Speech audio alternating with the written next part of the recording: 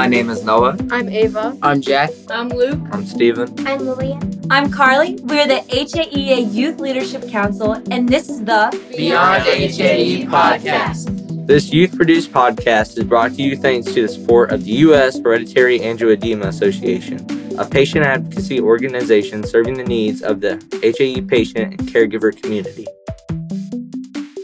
Welcome everyone to tonight's HAEA Roundtable for ages 12 to 15. I'm Jess, one of the moderators here at the HAEA, and I also have my colleague Hannah here tonight. So we have two lovely ladies here with us tonight at our table. Lena, do you want to introduce yourself first? Yes, my name is Elena. I'm 12 years old and I am from Alabama. Great, thank you, Lena. And Lexi, what about you? I'm Lexi. I'm from Utah and I'm 14. Great, thanks for being here with us tonight, ladies. So I first want to talk about when you first learned about your HAE. So some of us have different stories, I know. Some of us have a family history and some of us don't. So Lexi, I'm going to start with you. How did you first learn about your HAE and how did that feel when you first got your diagnosis? I was diagnosed when I was born. And so HAE's been in my family for generations. And so like my dad had it and my brother has it. So I was around it a lot. And so I learned really young, like how to watch for it and deal with it. Yeah, so there's probably not a ton of memory there when you were first diagnosed, but that's great that you have family there who really helps normalize those feelings around HAE. Lena, how about you? I was officially diagnosed with HAE last year and I didn't really like it because I didn't want it. And I had to go to the hospital a lot after it happened. Yeah. Yeah. You know, Lena, it's interesting. I have a very similar story to you. So I was diagnosed when I was 15 and I didn't know anything about HAE until I had it. And I remember being really upset and really scared when I first was diagnosed because there was no one else in my family who had it. But Hannah, I know your story is a little different. What was your diagnosis like? Yeah, so my story was a lot similar to Lexi's. My dad has HAE and he was diagnosed at a very, very young age. However, I was diagnosed when I was 13, but I started showing HAE symptoms from as young as 6 years old. And it was a lot of confusion back then. But when I started showing those symptoms, my parents kind of had a good idea what was going on. And I got taken to the doctor, I got the tests, and I had the HAE diagnosis. But the diagnosis was easy, but the attacks and the symptoms were not. I struggled really up until the first medication was released. So like everyone, the diagnosis journey isn't easy. Yeah, no, definitely. And I think that's an important distinction to make because getting the diagnosis is really only the first step to the process. And once we start to have answers as to why things are happening, it doesn't mean that they're immediately going to resolve. And we all have to still manage our HAE every day. So Lena, I want to ask you a question about your HAE. So when you feel an attack coming on, what does that feel like? Do you get any warning signs anywhere in your body? Yeah, kind of. Sometimes my hands start to hurt and my face tingles and my throat starts to hurt from my mouth. Yeah, no, I get very similar symptoms to you as well, where I get kind of tingly feeling or sometimes I just get this feeling of like overwhelming doom almost, where I just know something really bad is going to happen. And I have to ask myself, why am I feeling so anxious right now? And then I realize, okay, maybe that's why. It's probably an attack coming on. Lexi, do you get any warning signs before an attack? I do. Typically it'll start to tingle like you guys do. And it will get really hot and really red. Okay. Yeah. Hannah, do you get any warning signs? Yeah, my attacks are usually abdominal. So again, there's that tingly feeling, but there's also that weird achy stomach ache feeling. And at the very beginning, it's not sure to distinguish between if it's an attack or if it's something else. But once it kind of gets over that little hump, I think we all know the same feeling where it's like, all right, this isn't the typical stomach ache. This is an HAE attack. But same with hands and feet. I'm the same with everyone else. There's that tingly feeling and there's that just weird, strange feeling where you think like if it's your hand, you try to bend it and it's not bendable is what I should say, or you put your hand down and you feel just like a little tiny lump in the bottom of your hand, you're like, okay, I know what's going on here. Totally. Lena, I want to ask you too. So whenever you feel an attack coming on, has there ever been an instance where you've for giving yourself medication before treating it, and did your attack get really bad, or what happened? I didn't tell my mom about it because I didn't want to get stuck with the needle. Mm-hmm. And it got really bad. I didn't tell her until it got really bad, and then they had to take me to the hospital.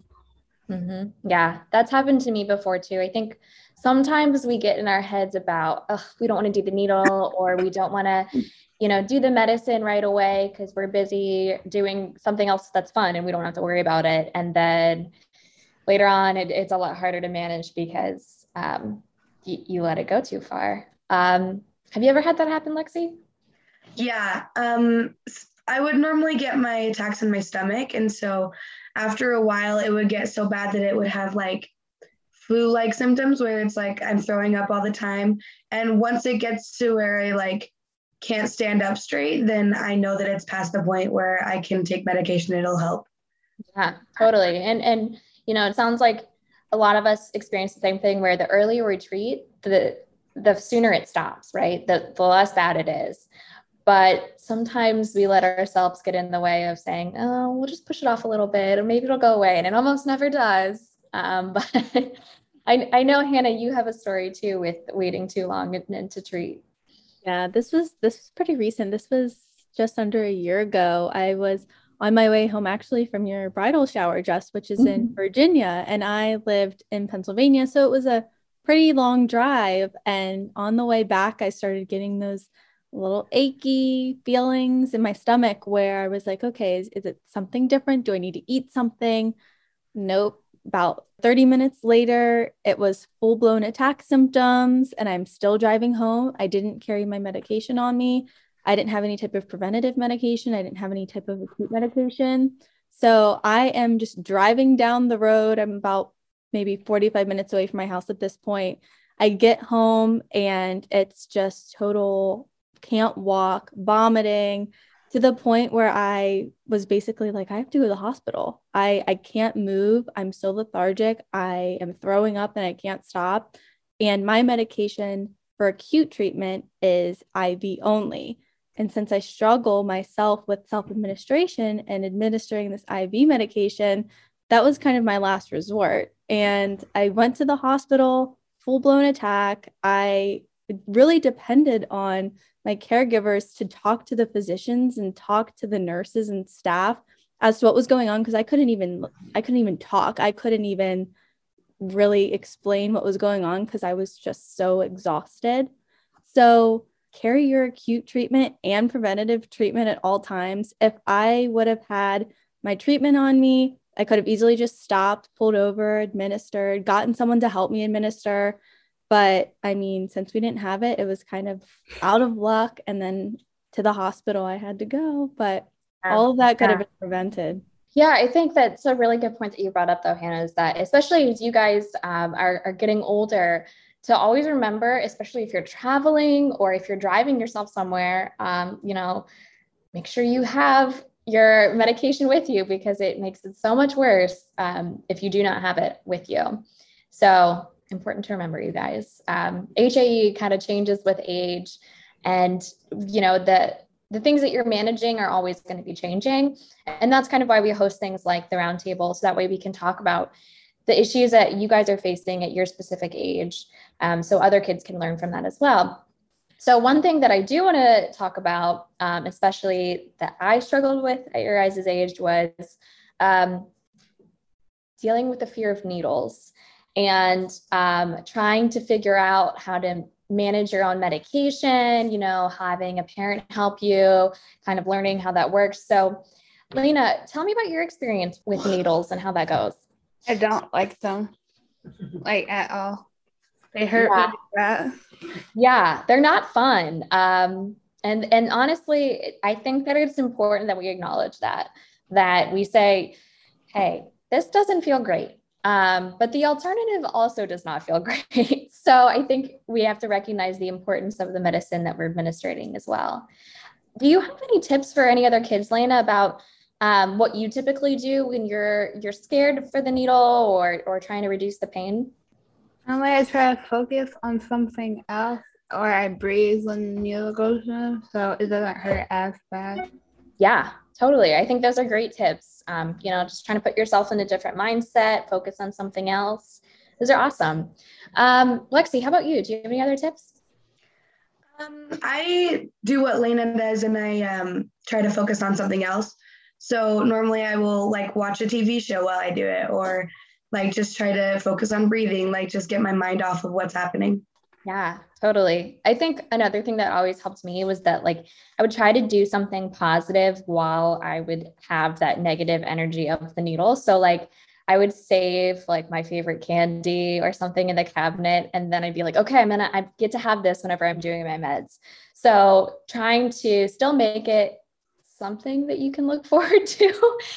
I know it's terrible and I know it's a struggle, but it's something that eventually will not be as intimidating as you start to do it more. Hannah, do you have any suggestions for anyone? I mean, all the tips that have been said so far have really been the ones that I try to focus on. But for pain management, if it hurts to administer the needle, I try to use an ice pack and just press an ice pack on while I'm kind of mixing up my meds. So there's a good amount of time that goes on. And then once the needle actually goes in, if it's sub-Q, it doesn't hurt as bad. And also the administering process itself, I try to hold an ice pack on. There's also numbing creams that can help. But really the main thing that I try to do is just relax. Focusing on your breathing, like Lexi said, putting on a show. Getting in your head is really easy to do, especially if there's a sharp needle that's involved. So the more calm that you are, the easier the process is going to be. And it's also going to calm the people that are around you down as well and show that, okay, I'm in control of this. I understand what's going on. Your caregivers and other people who are around you as well can also be like, okay, we know what's going on. It's safe. This is an okay process. And like you said, just the outcome in the end is going to be a lot greater with those medications in you than if they weren't to begin with. Definitely. One thing I want to bring up to you guys too is I always really struggled with telling other kids at school or, classmates about my HAE just because I was always concerned what their reaction would be. And Lexi, I know that you have a lot of experience with telling other kids about HAE. So what was that like? How do you normally explain HAE to your friends? So sometimes when my friends will like bring up that they were sick or like they would have the flu or some symptoms like that, then I would start talking about it just because like I wanted to spread awareness, and I also would just be able to relate to them in some sort of way. And it would be a lot easier because they would take it really well and they wouldn't be upset or like weird about it. They would just like ask more questions. And so it was really good to be able to keep advocating for myself and talking to more people about it. That's awesome. Yeah, I think the more people that you tell, the easier it gets because you kind of have almost like a speech prepared in your head of like, okay, this is how I say it to people. And once they hear about it, normally they're very understanding and interested. Lena, have you ever told any of your friends or classmates about HAE? I've told some of them. I haven't really told all of them yet because I only tell some of my friends that I'm like super duper comfortable with. Yeah. Yeah. How did they react? Did they react well? Yeah. That's awesome. I think, it's an okay thing to not share with everybody. If you don't feel comfortable doing that, that's more than fine. Really, it's a very personal part about your life. And so if you just want to share that with the people that you trust the most, that's great. And then if you want to tell more people, that's great too. It's such a personal choice. And I'm glad that you both at least have some people in your life that you trust enough to talk about with. So I also want to ask Lexi, I know since you have a family history with HAE, who in your family has HAE and how does their HAE differ from yours? My dad had it and he got it from my grandma, and my older brother has it too.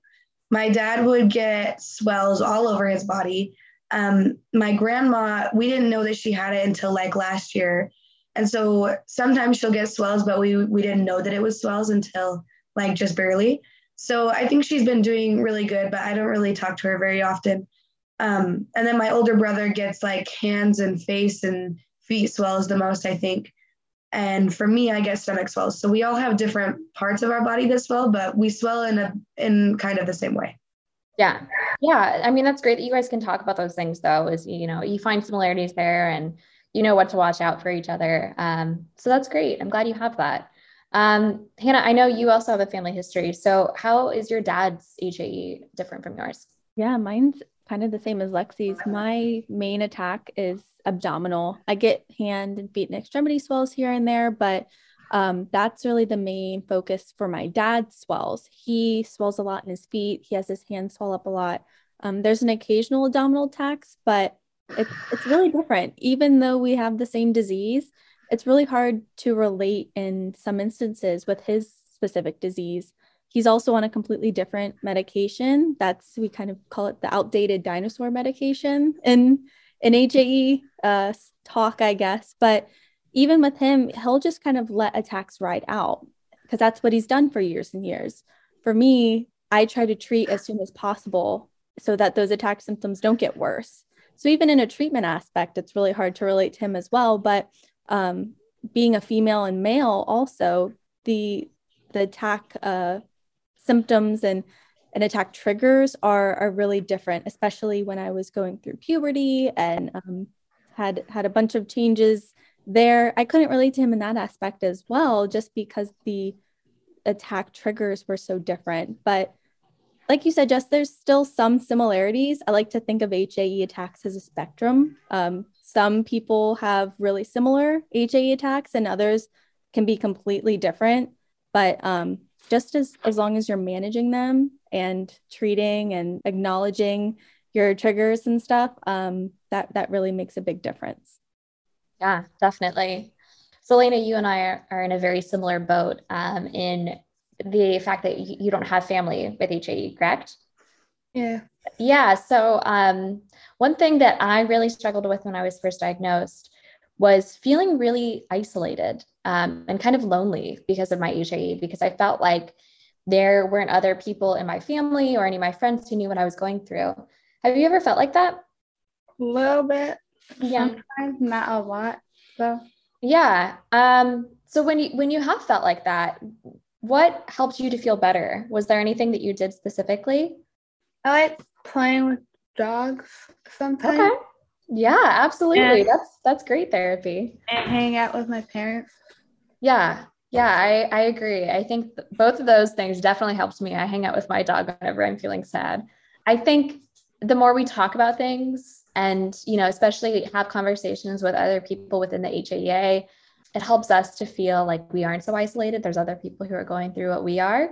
But I also think, family is a great support system. I know you have your mom who's always there for you.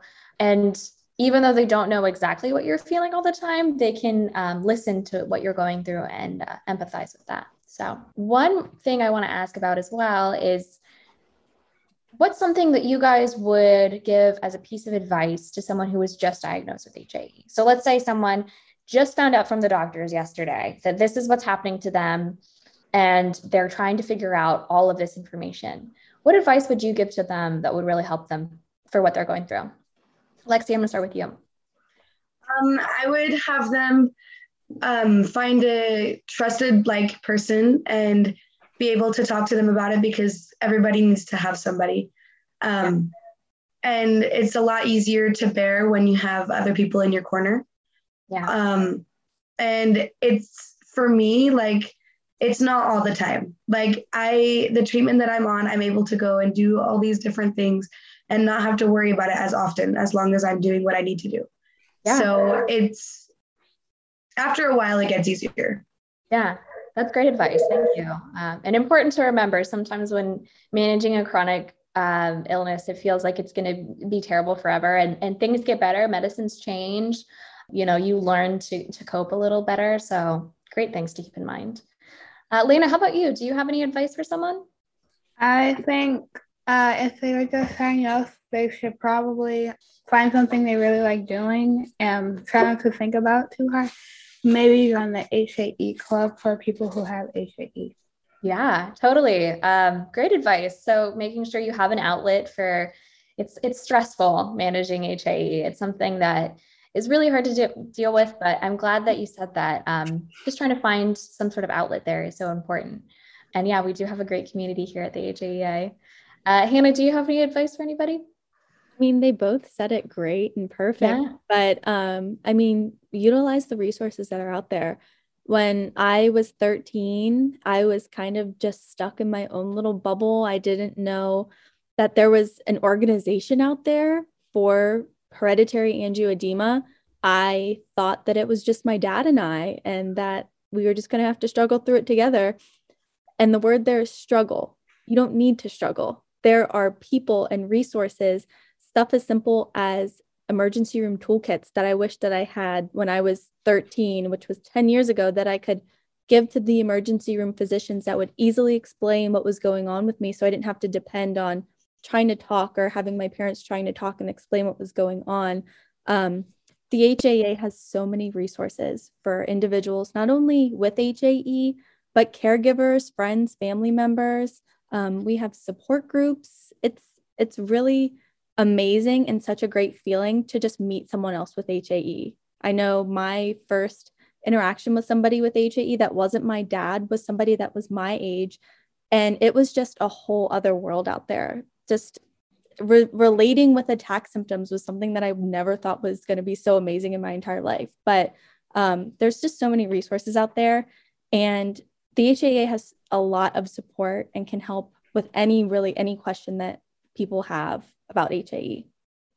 Yeah, definitely. And I think that's part of the reason that we do events like the roundtable as well, so we can give a voice to the young people who are out there, like you guys, and making sure that other people see that it is possible to manage it. You know, we're all in different steps in our HAE journey, right? So Lena was just diagnosed a year ago. Lexi's been diagnosed since birth, but you guys are still managing it and handling it by learning through others, you know, giving a voice to what you're going through. So important. And I really want to thank you guys for being a part of this tonight. But I also want to highlight that HAE is not the only thing that is special about you guys. So there are other things that you do and participate in other than having HAE. So Lexi, what kind of outlets have you had, or what activities do you like to participate in beyond HAE? For me, I love to play basketball. So a couple of years ago, I joined the junior jazz team for my area, and it was really, really good for me. Awesome. I'm so glad you did that. Lena, how about you? I like doing gymnastics and flipping and doing other stuff and gaming sometimes. Awesome. Those are great activities. Well, thank you guys so much for sharing your stories tonight. Thank you for really putting your voices out there. I know that it is intimidating to share these intimate details about yourself, but it's so important to our community. So with that, I think we are going to sign off the roundtable tonight. Thank you everyone for tuning in, and we will see you all on June 14th for the next HAEA roundtable. Good night, everybody. Thank you. The information presented, including opinions and recommendations, is for educational purposes only. It is not intended to be a substitute for professional medical advice, diagnosis, or treatment. No one should act upon any information presented without first seeking medical advice from a qualified licensed medical doctor.